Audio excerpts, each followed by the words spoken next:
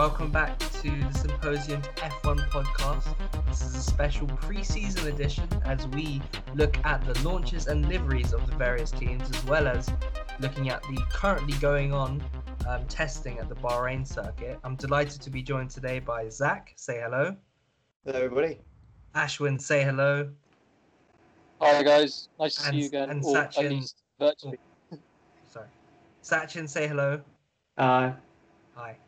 I'm glad because your internet didn't just cut out there, but we're all good. Let's start off with the testing then.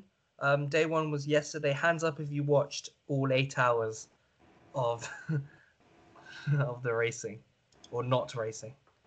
I may have fallen asleep at the beginning, but I watched most of it, unfortunately. That's a very proud effort. For those who are like relatively new to F1 or just you're getting into it for the first time, what would you say is the main purpose of testing, Zack? Because we wouldn't say that it's indicative of performance, would we? So why do we watch it? Well, yeah, it's not indicative of performance in the slightest because you've got so many different setups and runs and what have you. The reason why they test though is so they can do systems checks, so they can make sure that the cars are working properly. So they can make sure, for example, McLaren have got a new engine, so they're going to want to make sure the engine is working, and just to make sure the cars actually are cars. And funnily enough, as I say that, I've just looked on the live testing feed, and I think part of Perez's engine cover's just come off. So I think case in point of why you need to test to stop that sort of stuff from happening. Yes, I think I'm about to see that. But that's very good timing, isn't it? I mean, other teams that have had struggles, Sachin, Mercedes didn't look too great yesterday. Bottas had a gearbox issue very early on. Hamilton said it was horrible in the car, and he actually beached it on the gravel again this morning. So are we quietly optimistic about Mercedes struggles? Potentially, because I guess one of the main reasons they go through testing is just to put in the miles on the car and to try and find a base setup which they can tinker and tweak for every track. If Mercedes aren't getting that runtime because of gearbox issues or because Hamilton's spinning in the gravel, which is unusual but quite funny at the same time, they're not going to have that base setup come Bahrain, the first race, and they may not have the initial early season advantage over Red Bull we've seen more or less every year.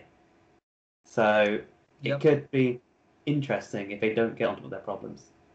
Yeah, you mentioned Red Bull. They started well. Verstappen topped the timesheets yesterday. What I thought was most interesting about yesterday, Ashwin, was the sandstorm that happened during the testing. It was like kind of like that scene from Mission Impossible: Ghost Protocol when Tom Cruise like runs through the sand in his goggles.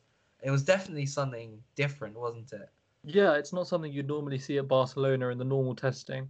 And it was, just an extra bit of variety that we have this year for obvious reasons, given the COVID situation that kind of did impact everything. So you have something like Sandstorm, but then on the other hand, you also have things like the shortened testing time.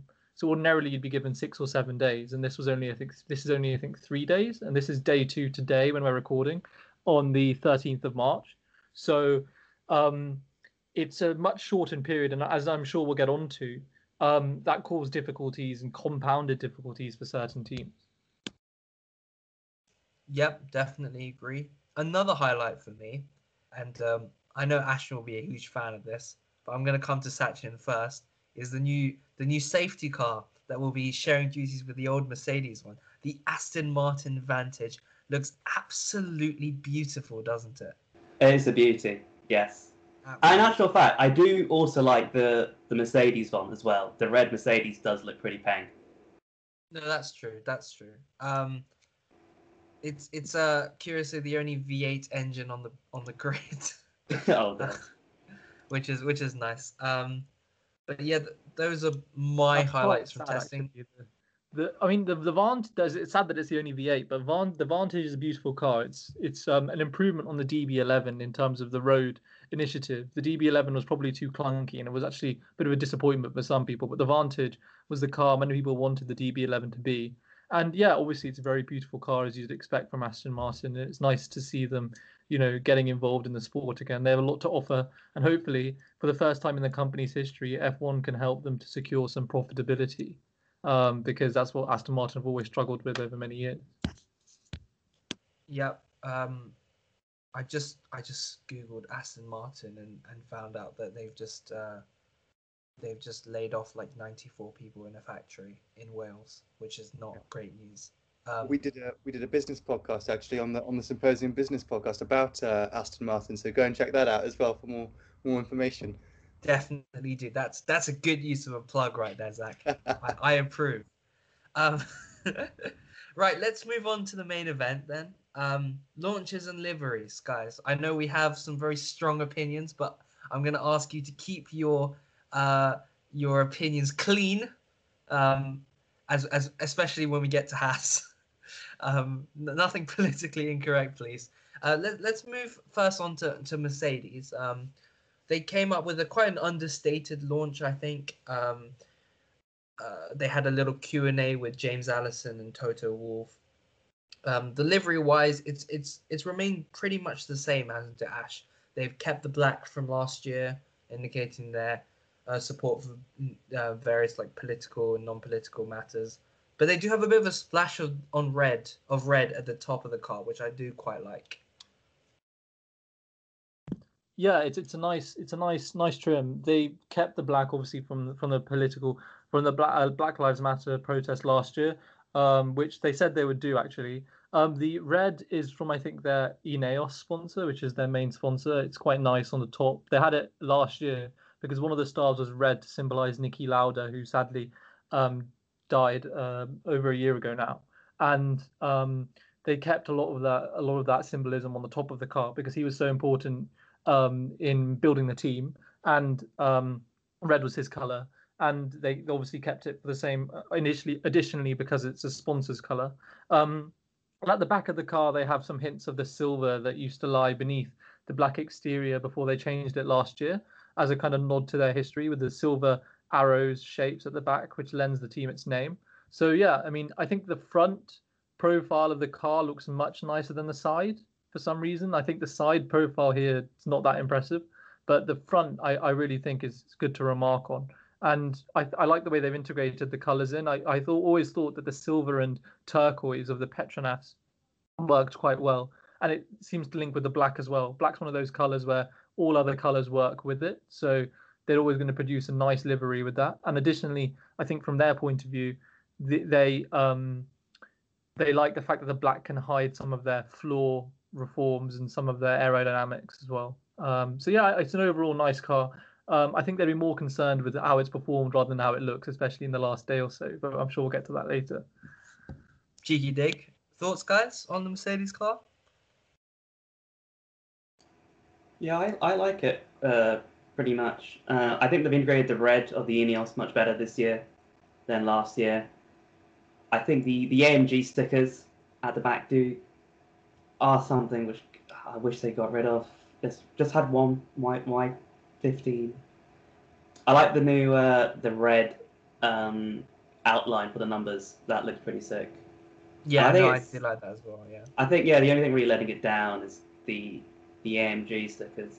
And I mean, in all honesty, I would just prefer it if it was just totally black at the back and not have the silver.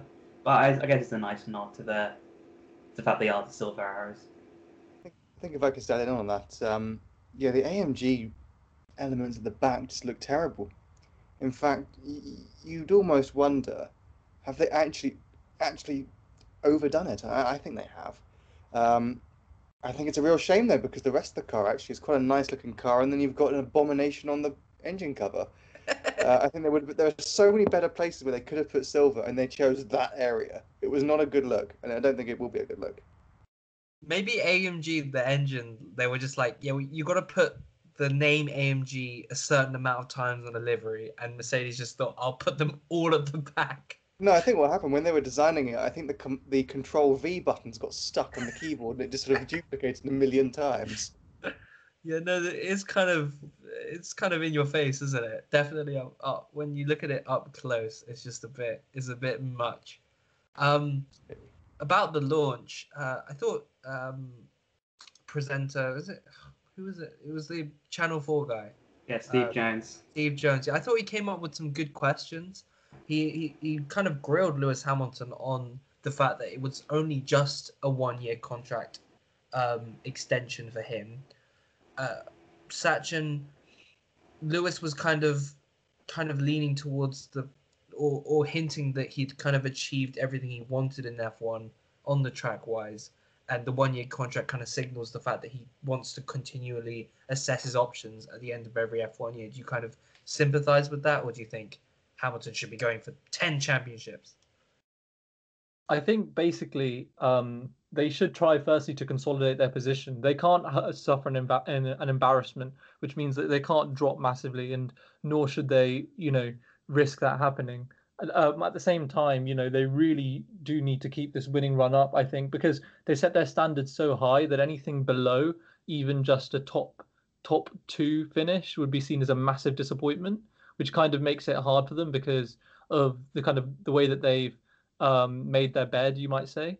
And that's why this kind of testing concerns were so worrying for them, because especially with the condensed schedule that I mentioned, they're now going to have all of their itinerary behind, and they're going to have to, abandon certain tests that they wanted to do.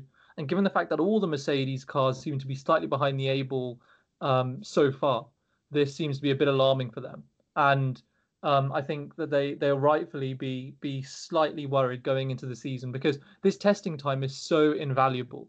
And the team that did the most racing yesterday, as far as I can tell, is Red Bull, who you would say might be their closest rival. So Mercedes do have, I think, some worries out there. Am I going to condemn them now and so they're not going to win the championship? Of course not. They've proven people wrong numerous times, and seasons like 2018 where you thought that they were behind the game for a lot of it, they still managed to win. So I'm not condemning them at all or writing them out. And it would be typical Mercedes if they put in a banging performance today and put all their problems behind them. I don't know if that's going to happen, but they definitely need to sort themselves out and try and recover as best they can because due to the short schedule, this test might already be an absolute disaster for them given the amount of time they missed yesterday. Yeah, Zach, what do you think of Toto Wolff when he says that he's very supportive of the budget caps that are being put in place next year? He says that it's going to make the sport more competitive and costs were spiraling. Do you think that he's being genuine? Or because obviously a cynic might say that Mercedes kind of wants you to be able to spend as much in F1 as possible with the resources that they have. Well, I have to say, I think he probably is being genuine on the balance of things. I know that there's a very good, compelling case for Mercedes just saying, you know what, leave everything as it is, we're happy with that. But Mercedes are a manufacturer team, and there needs to be a financial benefit and incentive to doing this. And there has been for a long time because of the marketing value that winning 7 titles on the trot brings. But at the same time, and we saw this with Hamilton's contract, they've become a little bit more wary of the costs involved, especially when you consider electrification in the car industry. So having a budget cap might actually be good for Mercedes because it might encourage Daimler and Mercedes-Benz to stay with the team and to not sell it to Ineos or anyone else. So yeah, okay, it probably competitive-wise does not help Mercedes, but actually in terms of the viability of the team, it probably does. Yeah, that's good balanced view. I think I do agree with you on that one. I mean, one thing is as well. I think that if some regulatory changes or other kind of branding opportunities encourage Volkswagen to get involved, which we might talk about in detail another time, then that will also encourage Daimler to stay involved, just from the classic competitive point of view, because then Fiat will have their Ferrari team. Daimler can be represented directly with a Works Mercedes team, because remember their Works team used to be the McLaren team, so Daimler have been heavily involved in Formula One for much longer than this current iterations of Mercedes have been. And then if Volkswagen come in, then that's obviously a direct point of competition that they'd want to make the most out of, especially considering that Volkswagen might be starting from a standing start as well because of the lack of previous experience, unless they buy out an existing team, which also is possible. Hmm. Let's move on to Red Bull. They've kept the same livery as last year. Tom Bellingham of WTF1, a very popular YouTube F1 journalistic outfit, he says that he thinks that the Red Bull livery is a modern classic. Sachin, big question mark. Do you think that's accurate? I mean, it looks good as a livery, and I think that's why they kind of kept it. Is a modern classic. I think they've only really been using this livery since like 2017. In all honesty, Red Bull haven't had much success since 2017. It's not like a Ferrari red, which has won multiple championships in that color scheme, or the Mercedes Silver Arrows, which have won more or less all their championships in that color scheme. I don't know if you can call it a modern classic, but it does look good. So why change it? And I think kind of when we're comparing liveries, you need some sort of baseline. I think you need these standard liveries as a baseline to compare the new liveries against. So I think wouldn't call it a modern classic. Maybe they'd win something more than a race or two, maybe.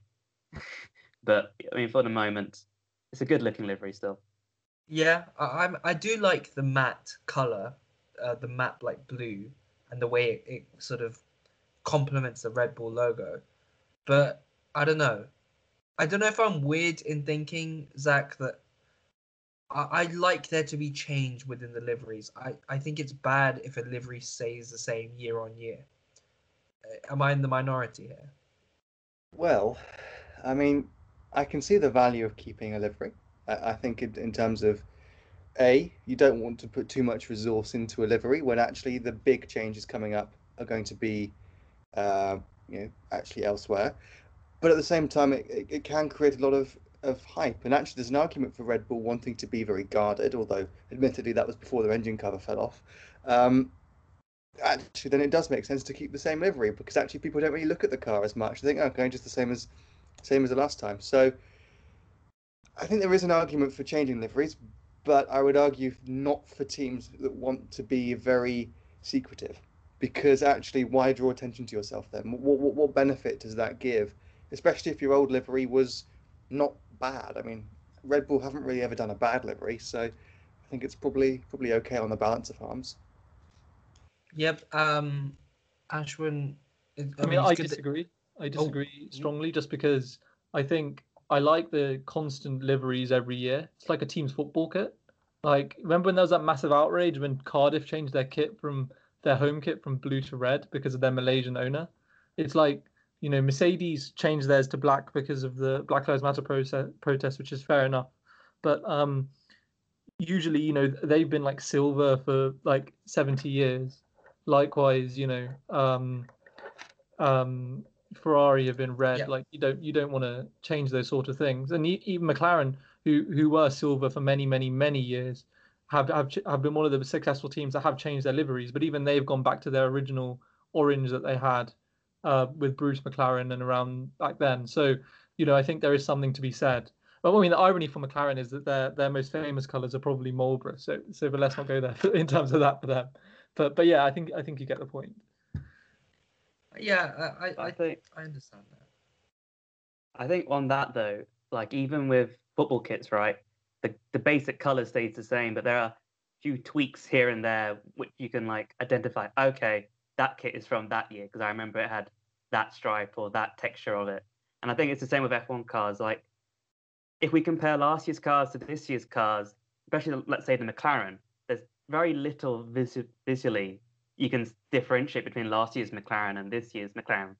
So like even if they change the color scheme just a tiny bit, you'll be able to recognize it as this year's McLaren. I think that's what I guess a lot of the fans look for.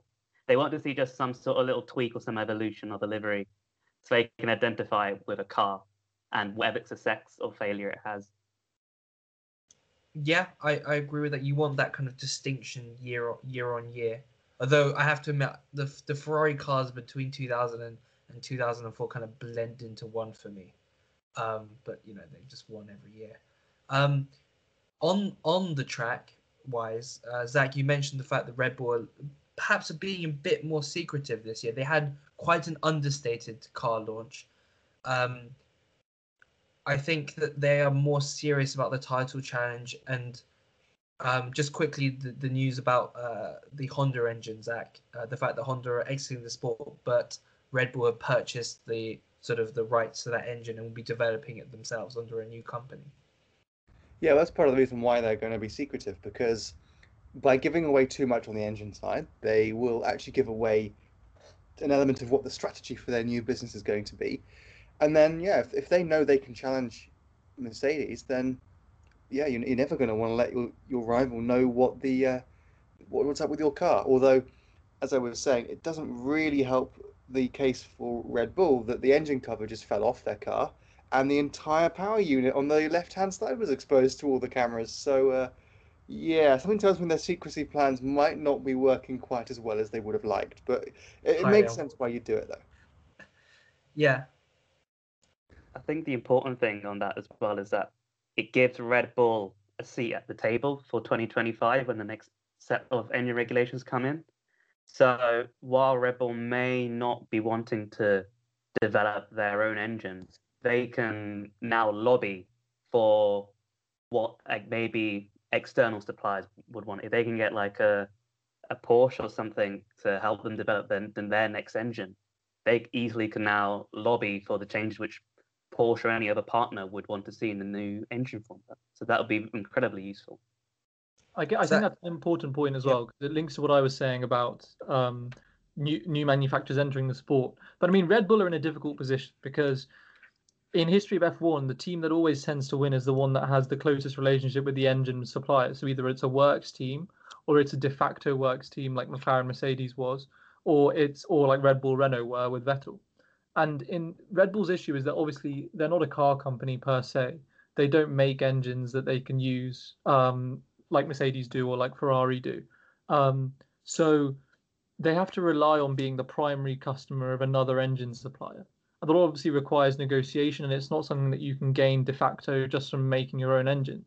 So Red Bull are always in that risky position where they really desperately always want regulatory reform to ensure that you have the best engine suppliers in the sport, which means that they can have more of a choice and a better negotiating position to obtain their engines. And actually, I think that's important because most of the teams aren't ever going to be works teams by definition. They're going to be manufacturers who hire engines from another team. So Red Bull operating as that representative of those teams against works teams like Mercedes and Ferrari is important for the sport to remain competitive as it moves forward, I think. Because if the works teams got their choice all the time on regulations, it will continue to be very unequal. Yeah, that is an interesting point. Sachin, could you quickly explain for everyone listening kind of the plan for Red Bull's engine going forward? Because we know Honda are exiting the sport at the end of this year, but they're still going to remain in some capacity as part of that Red Bull's team, right? Not exactly. So essentially, Honda have brought a whole new engine for this year. So this 2021 engine was planned for this year, and then COVID happened, they pushed it to 2022, and then they left the sport, so they brought it back forward to 2021. But Honda have promised to keep developing the engine all the way up to the end of the season. So essentially, Red Bull will have a new engine for 2022.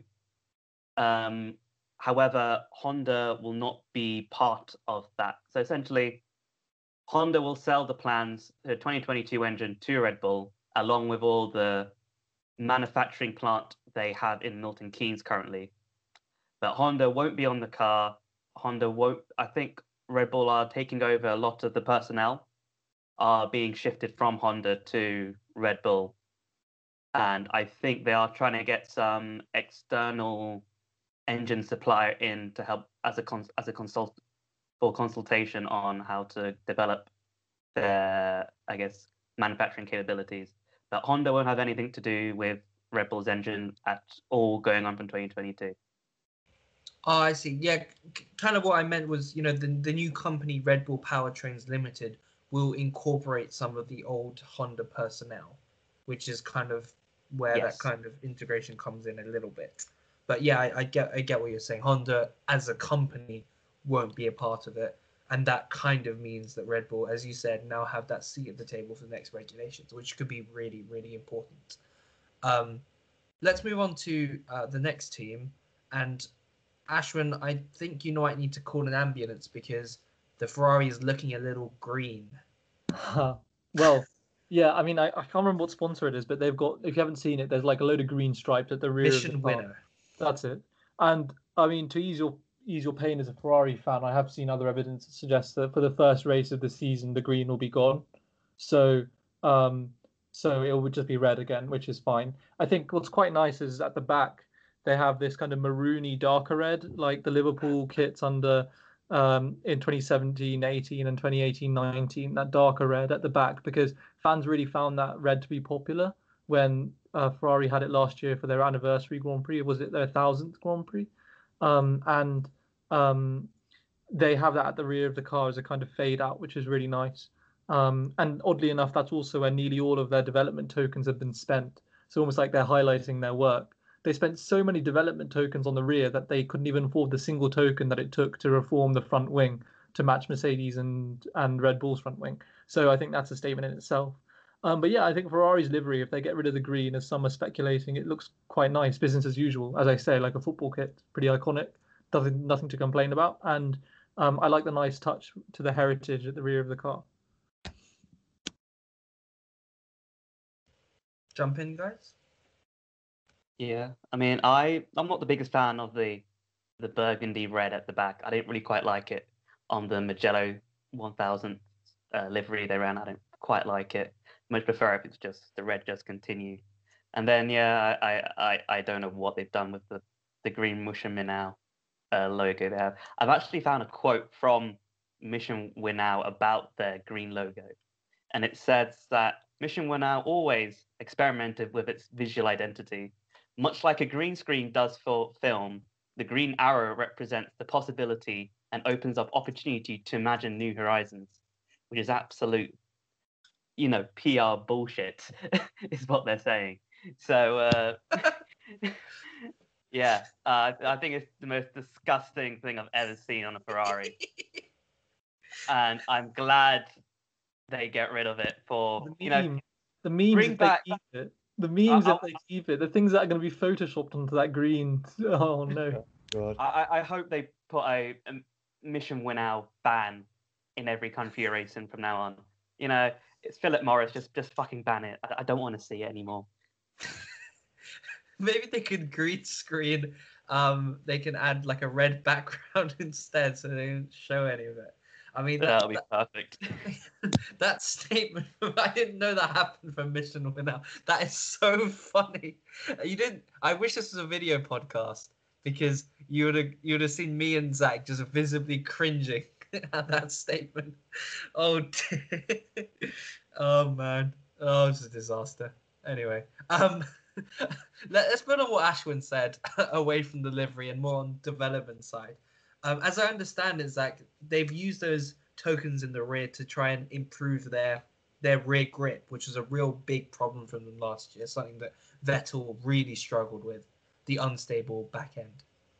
Well, yeah, exactly, and it makes sense on a lot of levels because the rear end and the engine were just awful on last year's Ferrari. But I mean, having looked at the onboards with Sainz and Leclerc this year, I just don't see where the improvement is.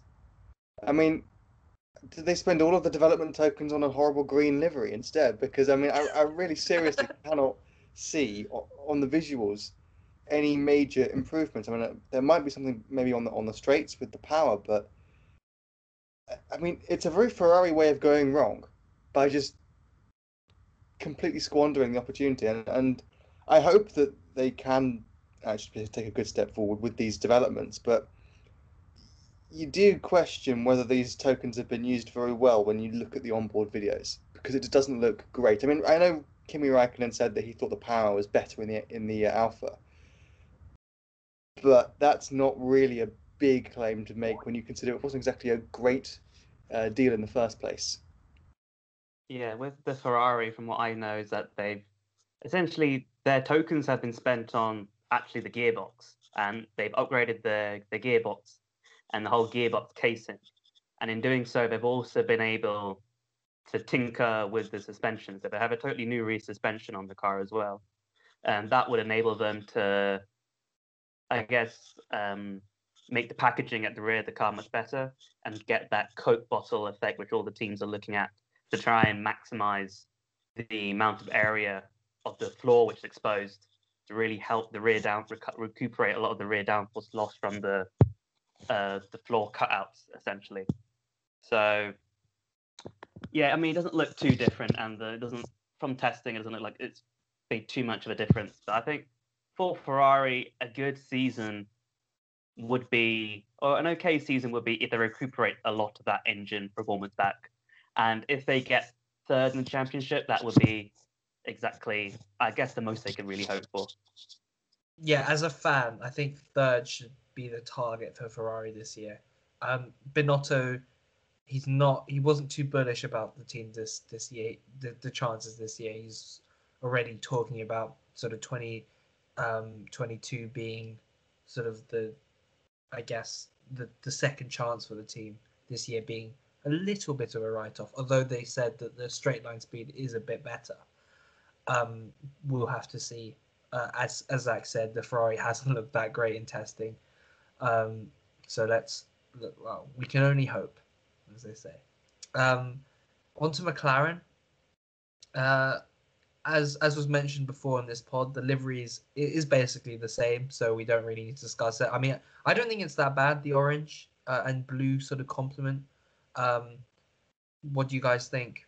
Because we didn't really... It's a pretty nice livery. Obviously, again, it's not the exactly the same. It's pretty much exactly the same as it was before. I think the McLaren seem very preoccupied with their sponsors always. So when you see their new livery, they just focus on all the individual sponsors' names to the extent that you can't really see the car before they show the pictures, which is, I guess, fair enough. I think McLaren. What's more interesting than the livery this year is the driver dynamic, because you have this year, you have obviously Daniel Ricciardo replacing Carlos Sainz in the car, and both Daniel Ricciardo and Lando Norris are quite big characters. So I think that will be the target of people's eyes rather than the livery of the car, which has lost its novelty since it was changed a few years ago. I mean, I don't know. I mean, how do you guys think it's going to pan out with Norris and Ricciardo? Because Ricciardo obviously was kind of the big boy at Renault, and he was obviously the leader of the team over Ocon. And now you have Norris, who has been in that team for a very, very long time, despite Ricciardo being the more established driver and a Grand Prix winner. I don't know. I think that McLaren might have a bit of a personality challenge on their hands. Yeah, I think you're right on that. Certainly the possibility, but at the same time, I'd be careful in jumping to that answer just yet, because I do feel as though actually in the interim period between maybe now and next season, actually it's probably good for McLaren to have those strong personalities, because I think they need to be pushed forward. And with all due respect to Lando, Daniel has had much more time in a top team, and it might actually be good to have the conflicting personalities, because it might actually encourage McLaren to go to that next step that they need to get to the top by having a Ricciardo personality in the team.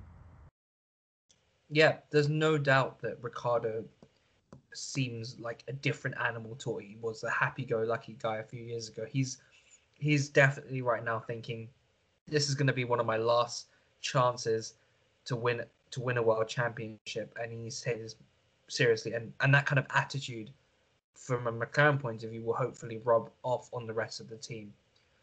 That is definitely something to look forward to.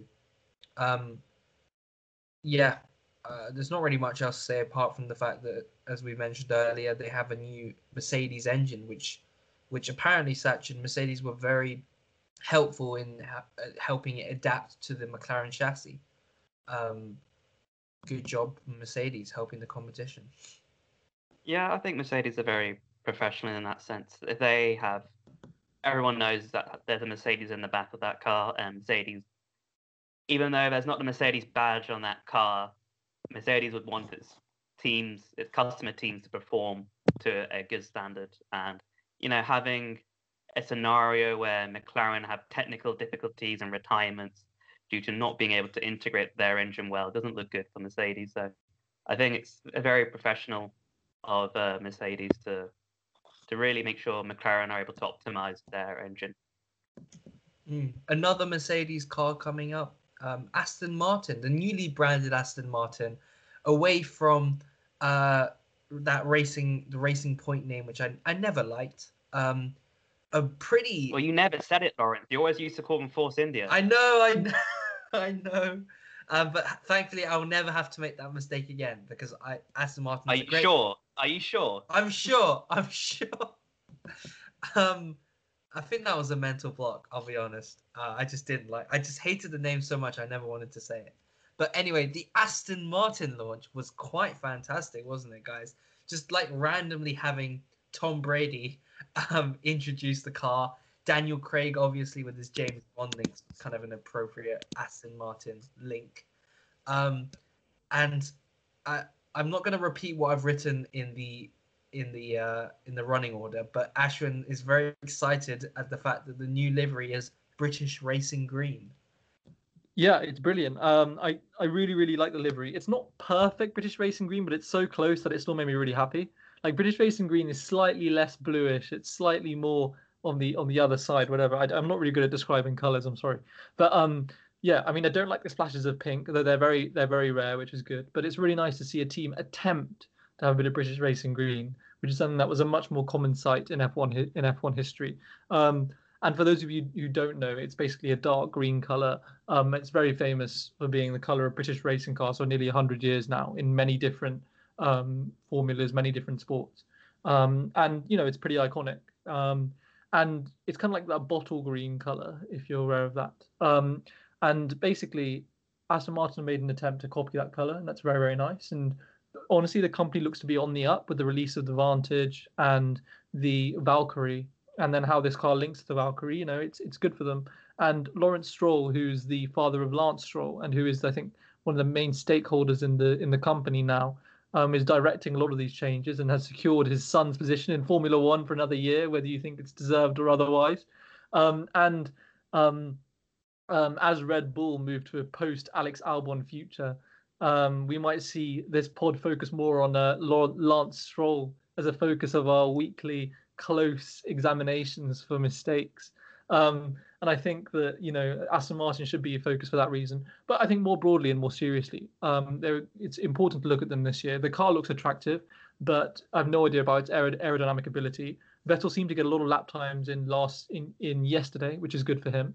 But we'll be paying close attention to him because he's now an enigma. He's a man that won 4 World Championships, got close with Ferrari a couple of times, but no cigar, and had a poor, very, very poor last season in a shocking Ferrari car that was very pedestrian when their cheating mechanisms were removed. So when we now look at him, we will see whether he retains any of this talent, whether he retains any of this ability, and we'll be able to examine properly the extent to which he's still a quality driver, because now he's in a brand new machine, and we can look at it more impartially. I think, given the fact also that Leclerc seems to have been chosen over Vettel as the main driver at Ferrari, Vettel will have something to prove. And I hope that gives him incentive to drive the Aston hard and to squeeze everything he can out of that car. On performance, I have no idea how this is going to go. I just hope that they do well because, like McLaren, I really want Aston Martin and Williams to do well as British constructors. Yeah. Sachin? Yeah, I agree. Well, no, actually, no, I don't. I disagree much with what Ash has just said. I think I'm not too. The livery's a bit of a disappointment in my opinion. I think it needs to be a less bluey kind of green, much more kind of a. I always liked the green which the old Caterham used to have. I would much prefer that sort of green. And I'm not a big fan of the pink. I was really, really looking forward to see some lime green like the Astons have on their GT cars and WEC. And they were so close. There are some images online of the car having the lime green instead of the pink, and all the driver suits having, lime green epaulets instead of pink ones. So we were so close. to having the classic Aston livery. And yeah, I mean, in terms of the launch, I absolutely hated the launch. You know, when I see a car launch, I want to see the car, I want to see the drivers, I want them to talk about F1, much like the Mercedes launch. And instead, I got this very corporate, very fancy whole launch of the Aston Martin brand, and I just didn't want to see that. That's not what I'm interested. That's not what I tuned in for. It's a whole lot of corporate bollocks, you know. Maybe I'm just a sucker for James Bond. I just loved it. I mean, I did enjoy the celebrity cameos. I think that was a very good way for them to perceive their brand. As a brand launch, it was very good, but I didn't want to see a brand launch. Was the problem? The thing is, though, Sachin, like the thing about Aston Martin is their financials, and Zack could talk about this as well, given his business background, and you know their financials have always been poor. For 100 years, their financials have been poor, and you can count on on maybe one or just 1.5 hands the number of years in that 100-year period where they made genuine profit, right? And but notwithstanding that, and really remarkably, they've carried on making cars for all that time, often gems of cars, things like the GB9, the DB9, things like that, which has just defined generations. Obviously, the DB5, the DB4, and the original Vantage, Vantage AMR, things like that. And that's happened regardless of the fact that they haven't made any money. And because they've been able to make those cars, they've been able to remain on nearly all of these surveys of these sort of things one of the most coolest brands in the world, along with Swiss watchmakers. Aston Martin is always ranked very high among the coolest brands in the world. So it wouldn't surprise anyone that their launch in terms of brand terms was slick, was cool, was Bond, was like best of British, all this kind of stuff that they specialize in, right? But does that mean that the car's good? No idea. And like, and that might be the issue, as I think Sachin might have highlighted quite well. There might be a lot of style over substance this year. They might, the things like the band launch, that goes well. Things like their celebrity cameos, that goes well. You can have Tom Brady announce your car, but then if you're going to be like 2 seconds behind Mercedes, it doesn't really help you, does it? So I'm worried that Aston Martin might succumb to their eternal issue of style over substance, I think, which is, I think, kind of what Sachin was saying as well. Yeah, I do agree with you with that. And, especially when we've always known this team as being like the underdog and that kind of small underdog team, and now they're totally changed in the fact they're now much bigger and have a very much more professionalism about them to go with their kind of luxury high-end brand which they're trying to perceive to us, which is, I guess, a change that we have to get used to, and is kind of the change Lawrence Stroll wants to do to try and make Aston Martin a profitable company, which I'm sure he can do and has demonstrated in the past to have done. But I guess on that, this is where I guess Lance Stroll will come under a lot more pressure now, because he's no longer a Racing Point driver who his daddy owns the team and, they just tick along doing their own stuff. Lance Stroll is now part of the Aston Martin brand.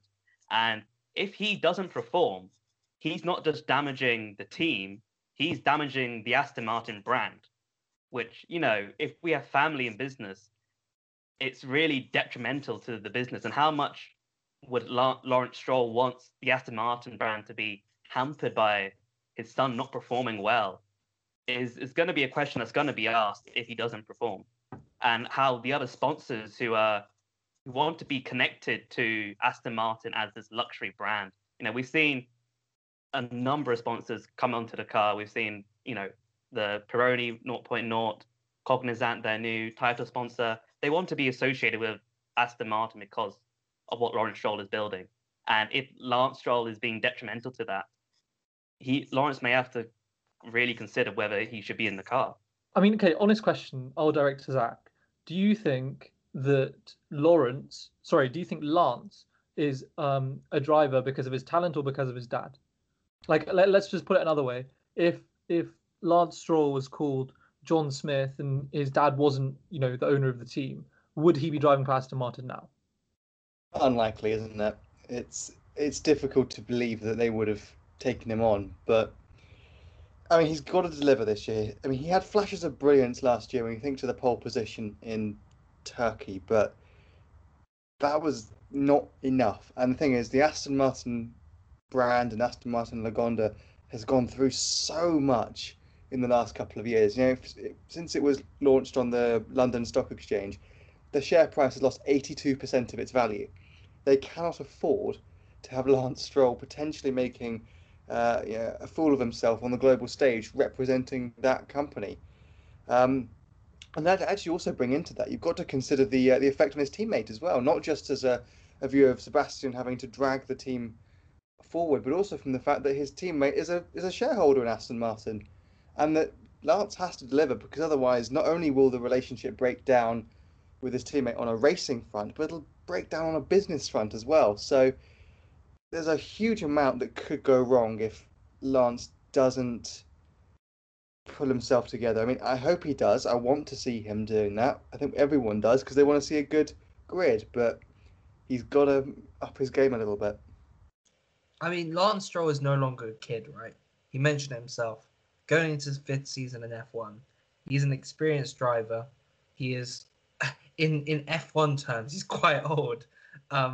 So there is a lot of responsibility on his shoulders. That's actually mental. 5th season. I've seen much better drivers than him, to be frank, not make it after like 2-3 seasons and get axed. 5th season. Really, it feels like he's only been here for like 3 years. That's mental. Yeah, his first season was 2017.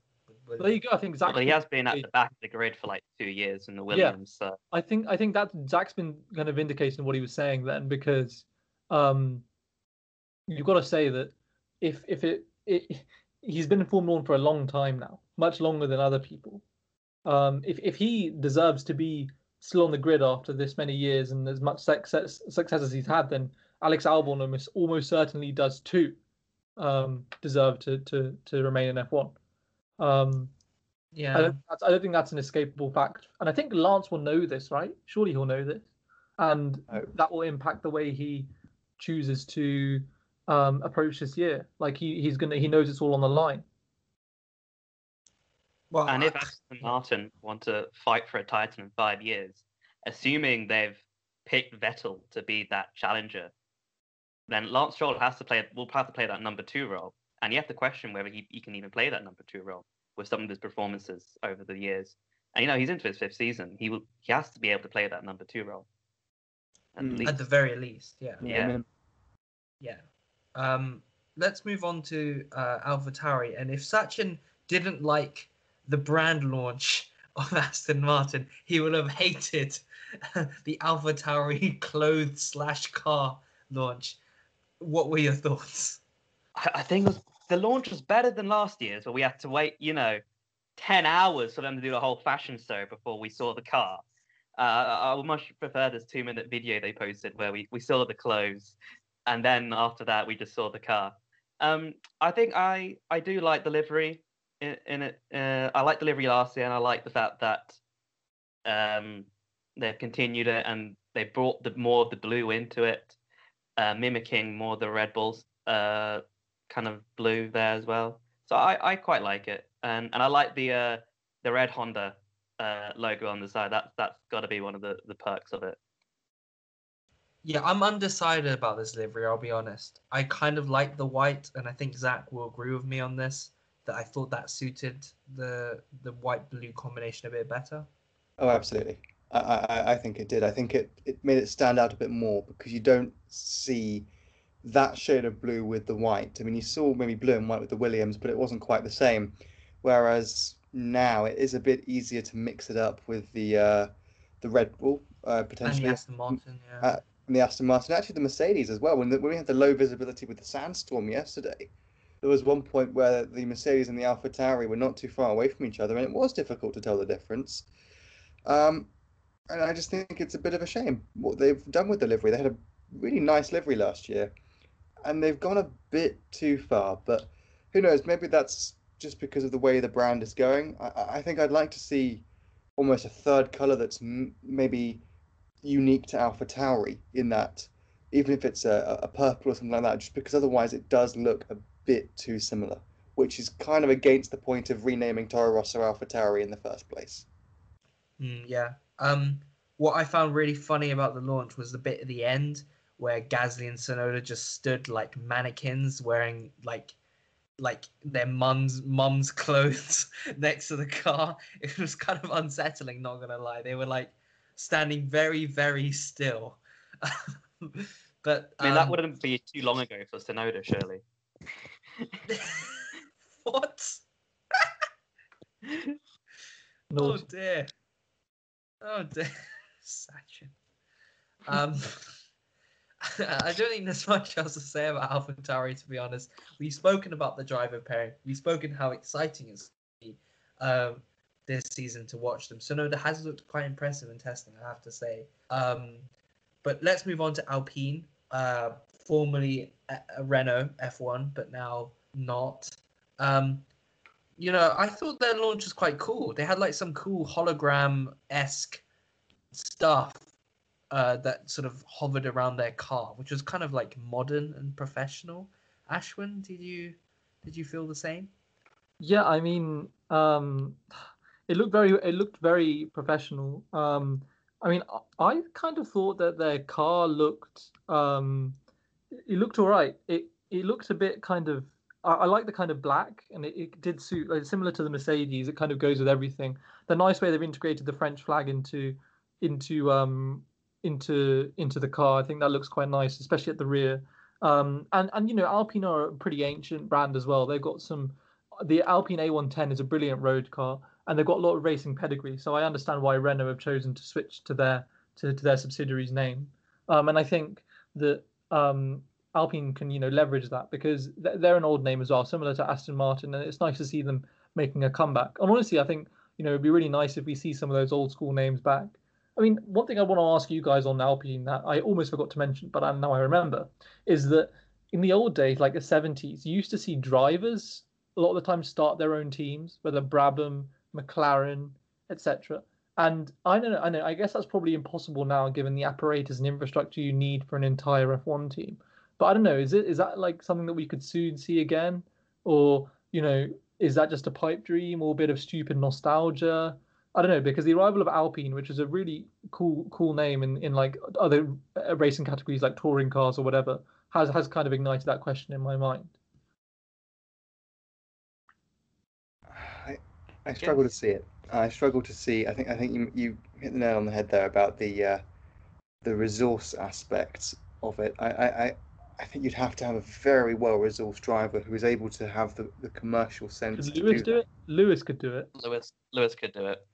Yeah, I don't think he would want to do it though. I don't think he'd want to, no. But I think maybe he's the only one that could. But it just seems weird, because obviously you had that in the past. You had a lot of drivers actually used to start their own team. I think you could get privateers still into the sport. I mean, there are loads of billionaires out there who would want to put their name on a team, but I don't see drivers unless they had like some billionaire investor who's a massive fan of theirs, also wanting to put their name on the team. I don't see it happening. What could be interesting, though, actually saying that, now you've mentioned it,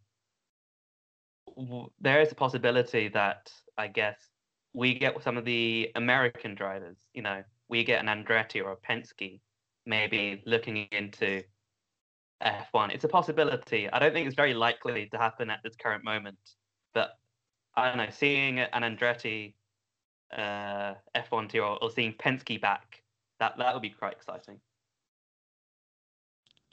Yeah.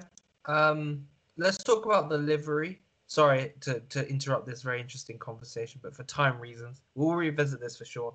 I think it's a really good livery. I think the blue looks fantastic. I think under lights, and we got a little bit of that. We're going to get a bit of that today. The Alpine under lights, I think, will look very, very good, like in Singapore and Bahrain and Abu Dhabi. Zach, you nodded your head in approval. Yeah, I think it's stunning. I think they've done a really nice job there. I think it definitely looks better than the Renault livery. Yeah. I think the way they integrate the colours is just absolutely brilliant. And I think red, white, and blue for France, obviously. Yeah, red, white, and blue for France. The tricolor. I think it's just a very well thought through livery. it's probably one of the few elements of that team that has been well thought through for this year. But yeah, it's just a good livery. I think it would be interesting to see how it looks though in the wet conditions, because my concern is though that especially on the rear, it's got this sort of darker colour, and I worry if again it's all going to merge in with the AlphaTauri and the Mercedes again. So we've got to see on that one. But first impressions are absolutely brilliant. Yeah, I think it's probably the best livery on the grid. In terms of that blue is absolutely godly. It's yeah, I am totally in love with that livery. It is by far the best livery on the grid.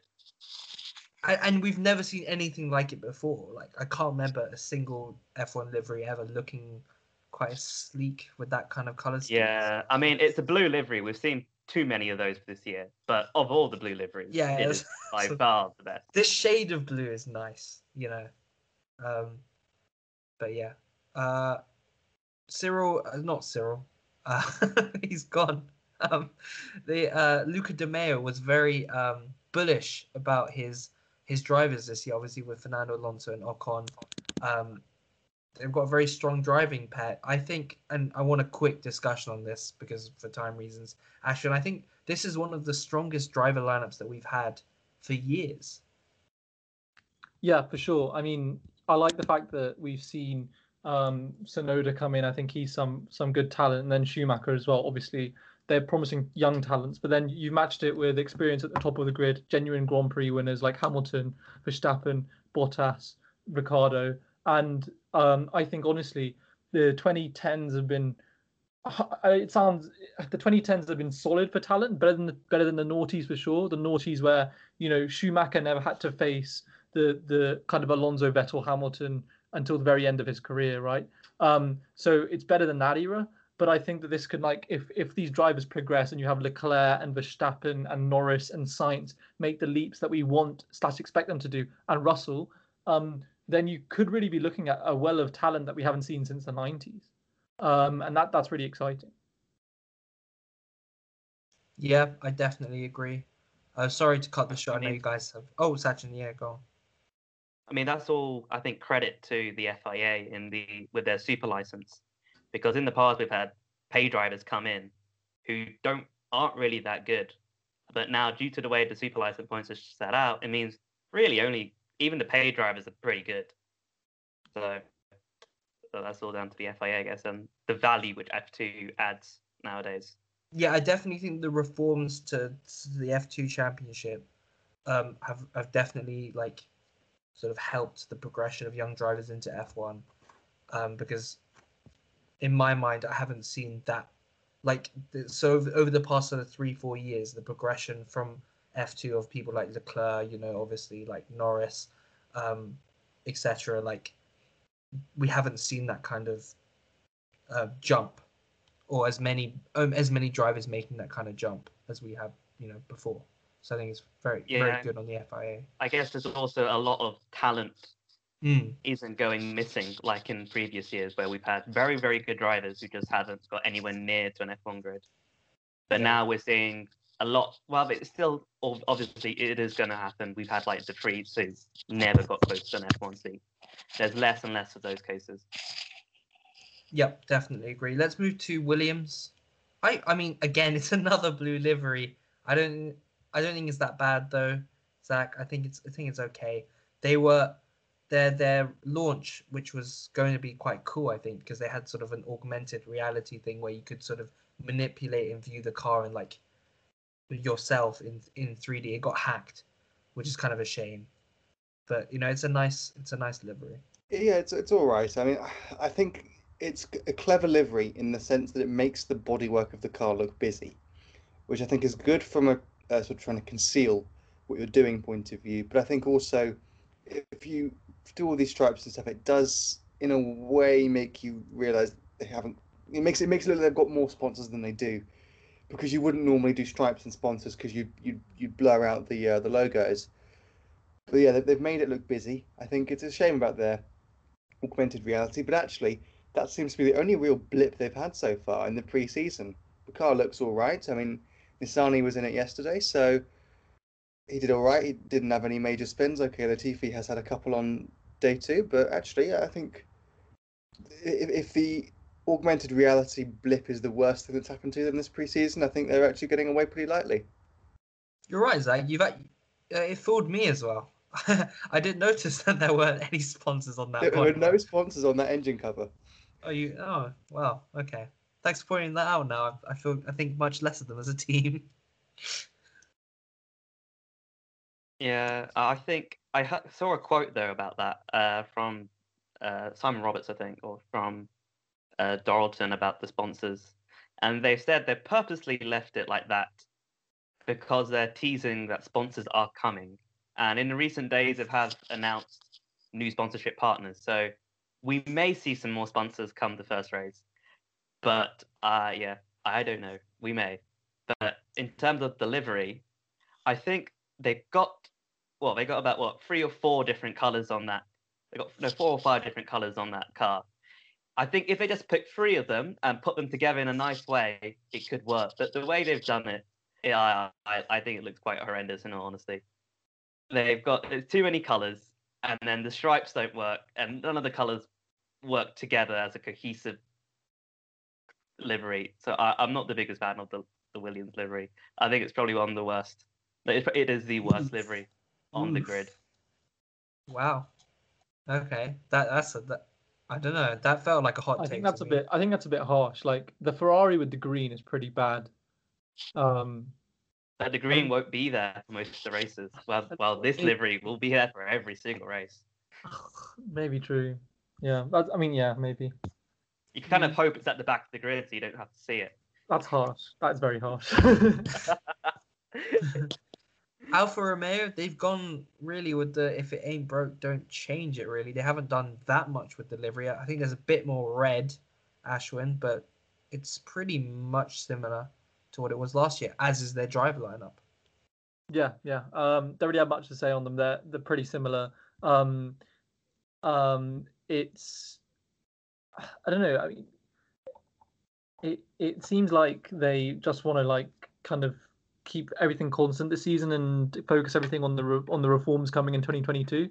I mean, I'm not sure if it's necessarily fair to call it a write-off, but certainly won't be that worried if they're underperforming this year, given the amount of resources they're diverting to next year. Yeah, I think as was last year, I think their success this season is kind of reliant on that Ferrari power unit at the back of their car. So, yeah, I think I kind of agree with you, Ash. I think they're kind of not wasting a year, but they're sort of just kind of hoping to be slightly better than last year, but not really putting all their eggs in the basket. I think an important effect of that is that I don't think Alfa Romeo have confirmed an extension to their deal with the Sauber team past this year. So if that doesn't happen, Alfa Romeo or Sauber may have to put all their eggs in their basket next year to ensure they get a good result for survival. So it may be a tactical ploy that they don't work too much on this year's car, because if the Alfa Romeo money doesn't come next year, they need a good result to get the money to continue. Yeah, I agree. Kimi Räikkönen looks like the most unenthused guy. Like, just always like, oh, it's a new car. Yes, it's a new car. He's not very interested, is he? But on to the last but definitely least, Haas F1 team. They didn't really have a launch because they just sort of, we're testing, so we're just gonna show you the car and then get out on the track.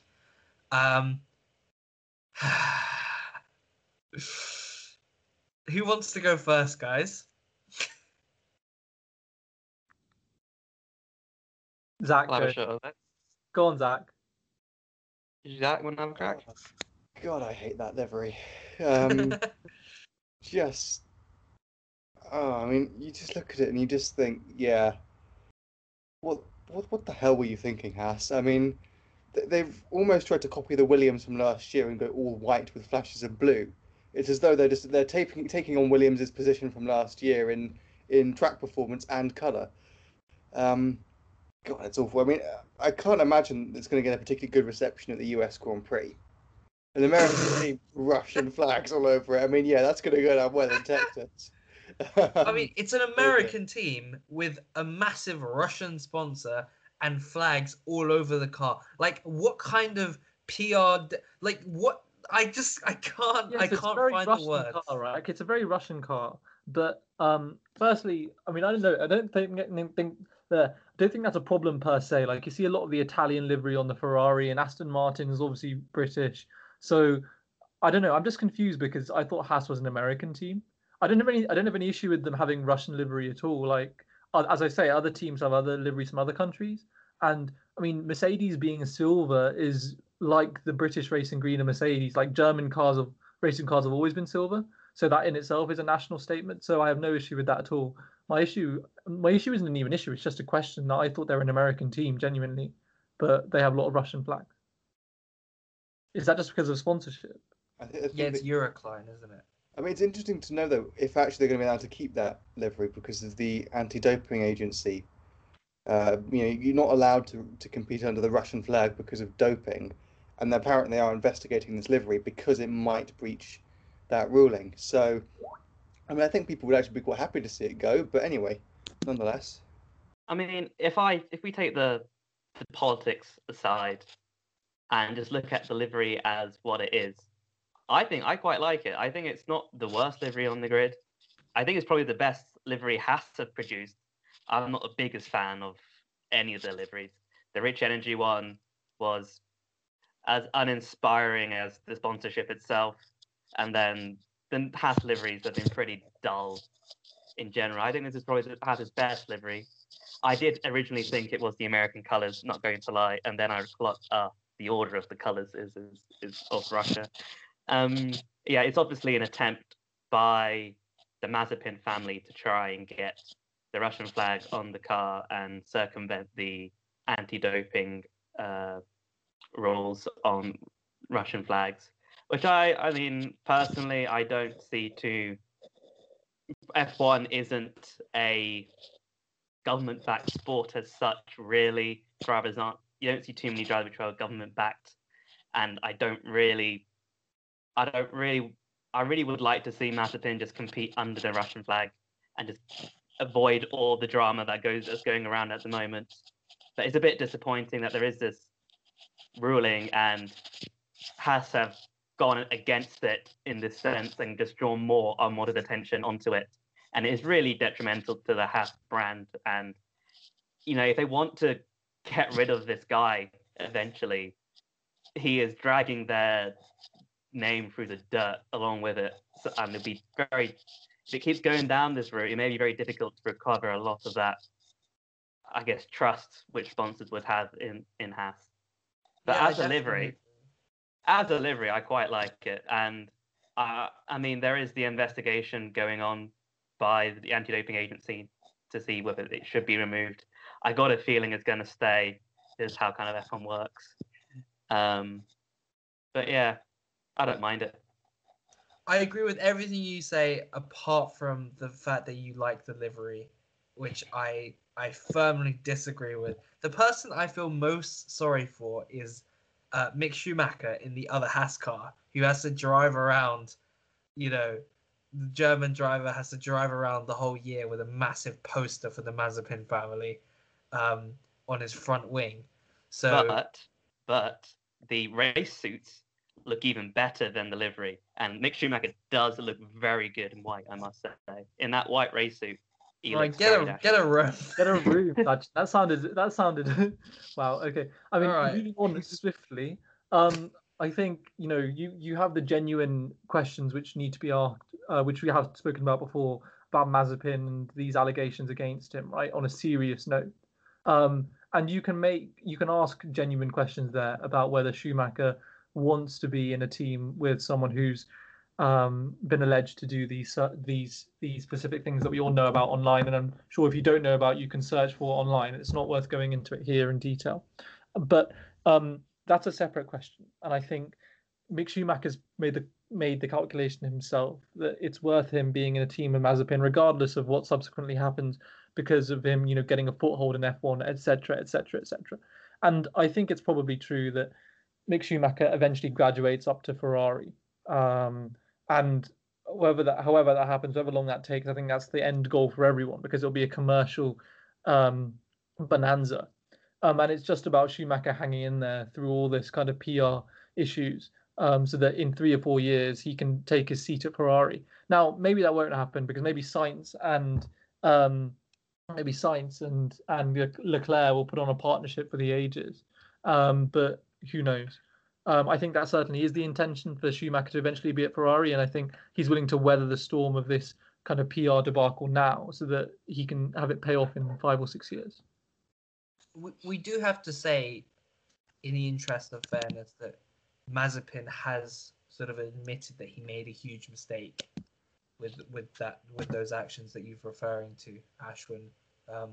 He's sort of kind of giving his own version of the "with great power comes great responsibility" speech, saying that, you know, once you come to F1, you become a role model. You have to become an example to young kids, and he's kind of admitting that his actions were wrong, which I think has shown a level of growth which many people didn't see possible from Mazepin. So on that slightly optimistic note, let's finish up the pod here. Thank you guys for joining me. We'll be back sometime before the Australian Grand Prix.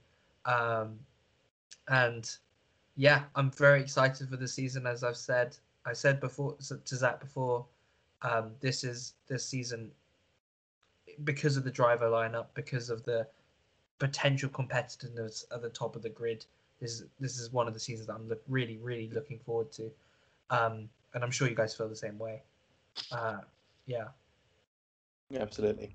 Should be brilliant. A wealth of talent along the grid. Hopefully, Mercedes have come back to the pack a bit, so we get some parity going into the actual racing. Some good liveries, some bad liveries, a lot of stories, and yeah, I'm hoping for a good one this year, boys.